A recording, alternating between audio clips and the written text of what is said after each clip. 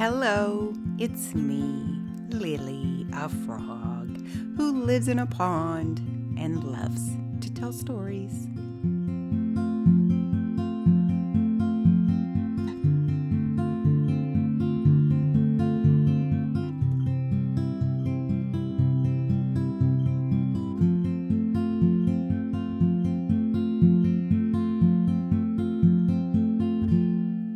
Deep in the boreal forest, where the subarctic winds blow,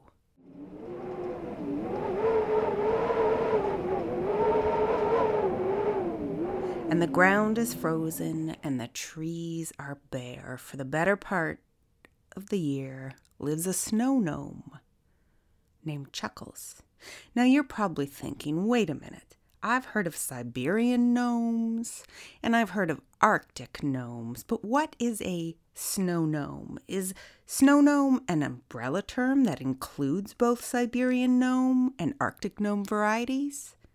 Exactly. And they're less well-known cousins, boreal forest gnomes, like Chuckles. Chuckles wears a red gnome hat, and he walks around the boreal forest on snowshoes. Most of the time, the snow is so squeaky cold that it sounds like this.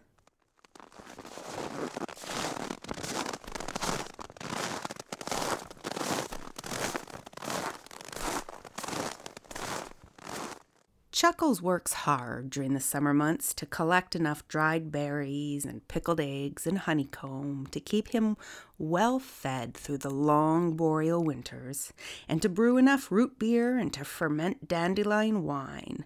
What he has most of, though, is Labrador tea, because it's so plentiful in the boreal, though it's not, truth be told, Chuckles' favorite thing to drink.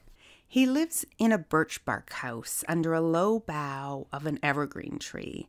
The bough keeps the little gnome's house warm and safe, and it's built so that it's attached to the tree, not to the ground, so that no matter how deep the snow gets, and it does get deep, Chuckles is never snowed in. He can always open his front door, slide down the green bough, and go for a brisk snowshoe or a Nordic ski. Gnomes, as you know, patrol large areas so that they can offer assistance to any creatures in need. As such, when Chuckles goes for a ski or snowshoe, it's always with a backpack full of emergency equipment. He has rope in his backpack and medicines and tools to mend or to cut, and he has dry provisions, berries, bandages, matches, emergency candles, and of course, a good lamp. Just now, Chuckles is back from a wolverine rescue, and he's consulting the great book of gnome wisdom, the Gnomonomicon.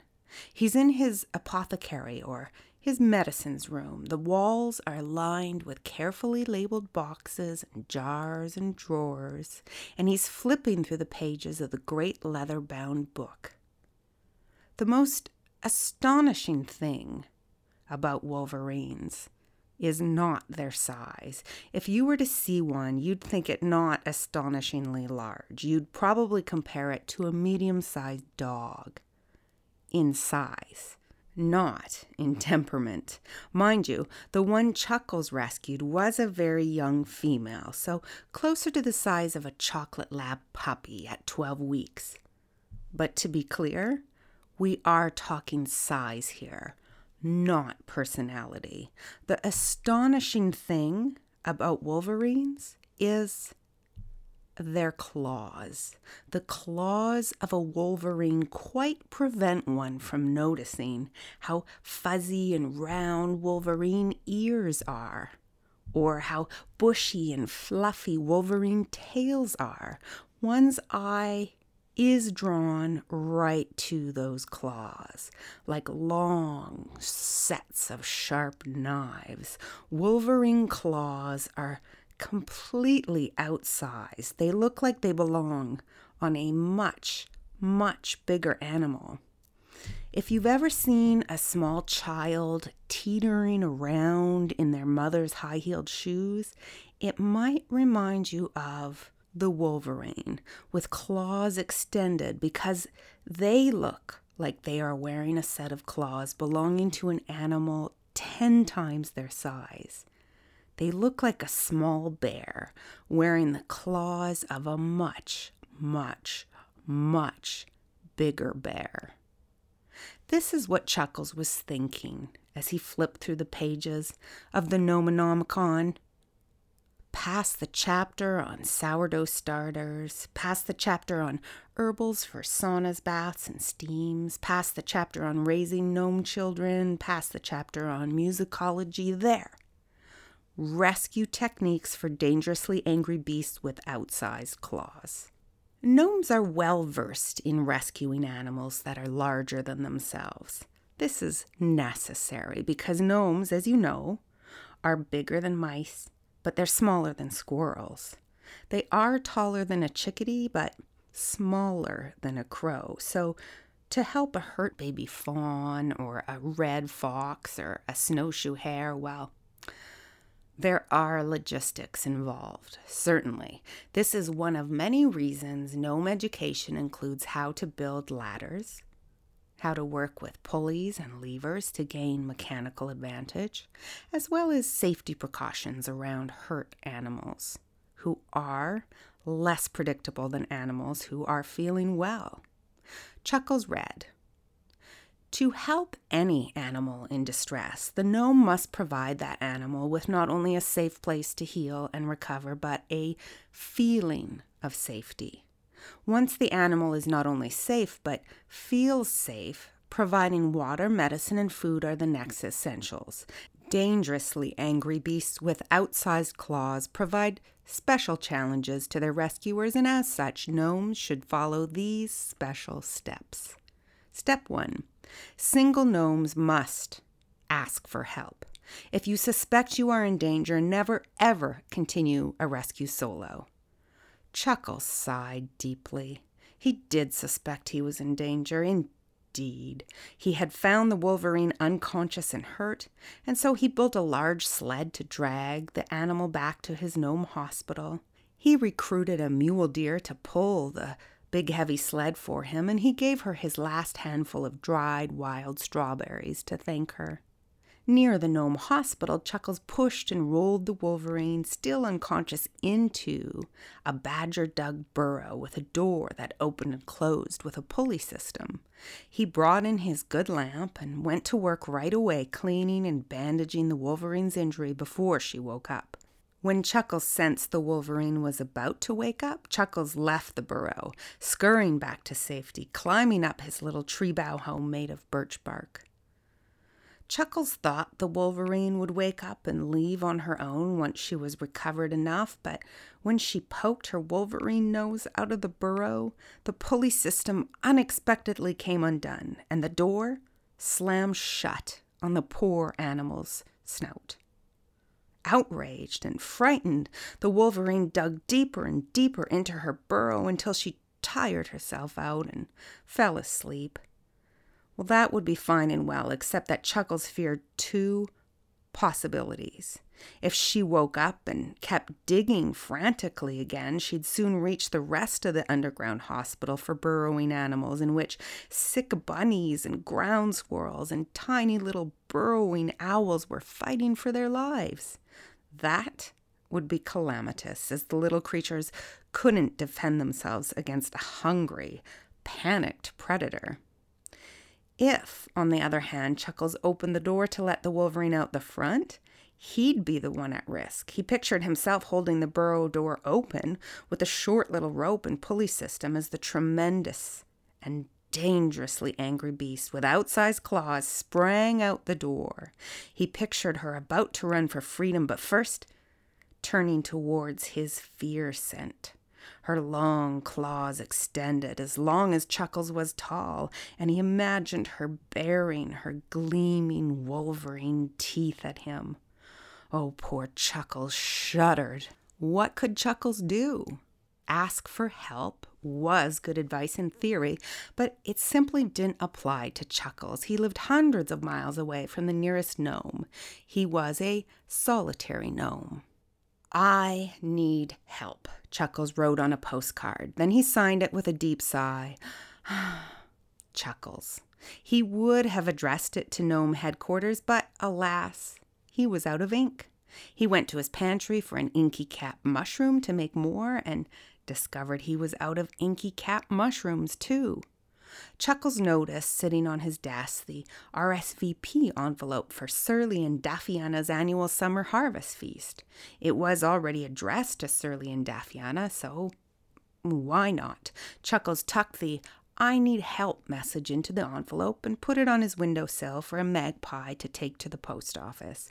He went to his pantry to get a hazelnut to pay the magpie for her service, but he discovered he was out of hazelnuts too. Oh, Chuckles was dreadfully sad. He turned back to his big book of gnomic wisdom. Step 2. You will need to be resourceful. Make an inventory list of all the resources that could help you. With a pen but no ink, Chuckles couldn't do that. He felt so defeated. He moved on to step 3. Step 3. If you are rescuing a large carnivore, it will need fresh meat. You may have to consider hunting if you don't want to be its next meal. Ding dang duck, shouted Chuckles, slamming the Gnomonomicon shut. He knew that he could never, ever hunt. Gnomes are vegetarians, and Chuckles was particularly not well suited to harming any creature of the forest. Mind you, thought Chuckles, there is that gray wolf whose paw I helped remove a wild rose thorn from, but oh, no, that would never work. Wolves and wolverines are natural enemies. Chuckles went to his pantry and looked to see what he had left. He had 99 bottles of root beer on the wall, one for every day between now and when he could bottle some more. He had honeycomb and pickled eggs. He had enough lamp oil to keep his home warm and bright. He had a big bucket of spruce tree pitch, useful for mending, patching, and gluing, and he had some long coils of gnome-made rope. Aha, said Charles. I have just what I need, a long rope so that I can be far away when I open the door to let out the dangerous and angry beast with outsized claws. Chuckles picked up that coil of rope. He slung it over his shoulder, opened his front door, slid down the tree bough, and snowshoed down to the burrow. He paced from the burrow back to his tree home, measuring out the length of rope as he went. It was too short. Chuckles would need to find another way. His eyes scanned the horizon. So much snow. Trees covered with snow. Rocks covered with snow. Wait! That boulder atop the hill. If Chuckles tied the rope around the boulder and pushed it down the hill, the weight of the boulder could open the door while Chuckles ran to safety. He measured out the rope. It was long enough. But how much time would it take for the boulder to roll down the hill? Chuckles did the math. Let's see. Distance times energy divided by mass times inertia. 6 seconds. Chuckles knew it would take him longer to get back to his tree house than 6 seconds. He also knew that a running gnome would likely trigger the prey instincts of a frightened, hungry beast. He also knew that wolverines were terribly fast, much faster than gnomes. I'll need to set up some sort of delay, thought Chuckles. Let's see. Snow, more snow, snow, ice, homemade sled. That's it. I will build a lever to hoist the boulder onto the sled, but the sled will be blocked up with ice, so it won't be able to move down the hill until the ice melts, and I will light candles to slowly melt the ice. As the candles melt the ice, I'll have plenty of time to run back to my treehouse before the boulder rolls down the hill and opens the door so that the wolverine can get away. Chuckles whistled while he worked. He loved the idea of solving problems all on his own. He was good at it. He was a resourceful gnome. He only took a short break for a late lunch. From his pantry, Chuckles ate 2 pickled eggs, a bottle of root beer, a few bites of honeycomb, and a handful of dried berries. But then he started to think about the Wolverine and how hungry and thirsty and scared she would be. I must give her a little something to eat, thought Chuckles. She needs a fighting chance. Her injury is a serious one. So Chuckles filled a clay pot with pickled eggs for the Wolverine to help her get her strength back. He also brought a little dish he could fill with fresh water for her. Once the boulder was on the sled, and the sled was blocked up with ice, and the candles were set out under the ice blocks with clever little shades to prevent drips from extinguishing the flames, Chuckles went to tie the long rope to the burrow door. But, alas, the metal hoop on the door was broken, and there was nowhere to tie the rope to. Chuckles remembered the bucket of spruce pitch in his gnome home, and he thought, that's it. I will glue the rope to the door until I have time to repair it properly. So Chuckles got the bucket of sticky pitch, noting that the sun was beginning to set and that he better work a bit faster. So instead of gluing the rope to the door and then lighting the candles to melt the ice blocks, Chuckles lit the candles first. I'll have just enough time, Chuckles assured himself. I will need to be efficient, though. So quickly, Chuckles smeared the sticky pitch on the burrow door. Then he remembered about the eggs in the water, so he took the snack for the Wolverine out of his backpack and he set it out on the snow for her. He was very generous. 15 eggs. He congratulated himself for being a kind and generous gnome, and also for being an industrious and clever gnome, and also for being a resourceful gnome, and an independent gnome. Then he turned back to his work. He just had to attach the rope to the door, but when he did, he found his hands were quite glued to the rope, glued to the door. Oh, poor Chuckles. Well, he pulled as hard as he could, and he fell backwards into the bucket of sticky pitch. He had pitch all over his hands and now his backside and his pants. Well, he ripped the bucket off his backside, lost his balance, and fell backwards into the dish of eggs. The eggs were stuck to Chuckles now. Well, this was not going according to plan. He must stop this all from happening so fast. Chuckles looked up at the melting ice blocks. They were just about to give. If he could remove the rope from the door, well, it would buy him more time, but when he tried, he found himself utterly stuck to the rope, which was stuck fast to the door. The boulder began to roll. Chuckles could feel the vibrations of the boulder rumbling down the icy hill. Quickly, it pulled the rope taut, initiated the pulley with a screech, and opened the door with Chuckles glued fast to it. Chuckles felt the panic of the beast in the burrow.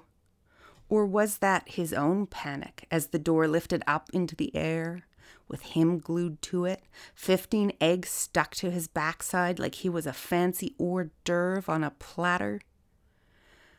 If you are rescuing a large carnivore, it will need fresh meat, remembered Chuckles. No, don't think about that, he told himself. And don't think about claws and teeth, and claws or teeth and claws. Oh, the longest claws I've ever seen. Chuckles heard the low hiss and growl of the beast. He squeezed his eyes shut tight. Was that Chuckles' own heart he heard beating like a drum in the distance? Was that his own long howl he heard? Did he scream and snarl, or was the scream and snarl within his own heart? Next thing Chuckles knew, he was crashing down with the door and being peeled off it and into the arms of Surly and Daffyana. Chuckles, you silly gnome, what were you thinking? Scolded Daffyana. You were performing a solo rescue of a dangerous and angry beast with outsized claws. The beast is on the loose, he told them. "Oh, we know, Chuckles," said Surly, pointing to the horizon where a gray wolf was chasing the limping Wolverine away, but circling back towards the gnomes as if to say hello, as if to show them he wasn't really trying to catch her. The wolf howled in the distance.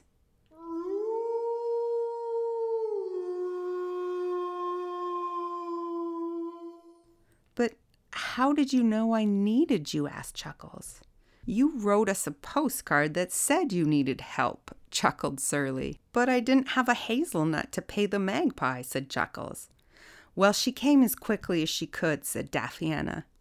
"She must be very fond of you, and she brought an eagle friend to fly us here as quickly as possible, and the eagle told the gray wolf you needed help, and he said he'd do anything to help you, and I'm so glad you're okay.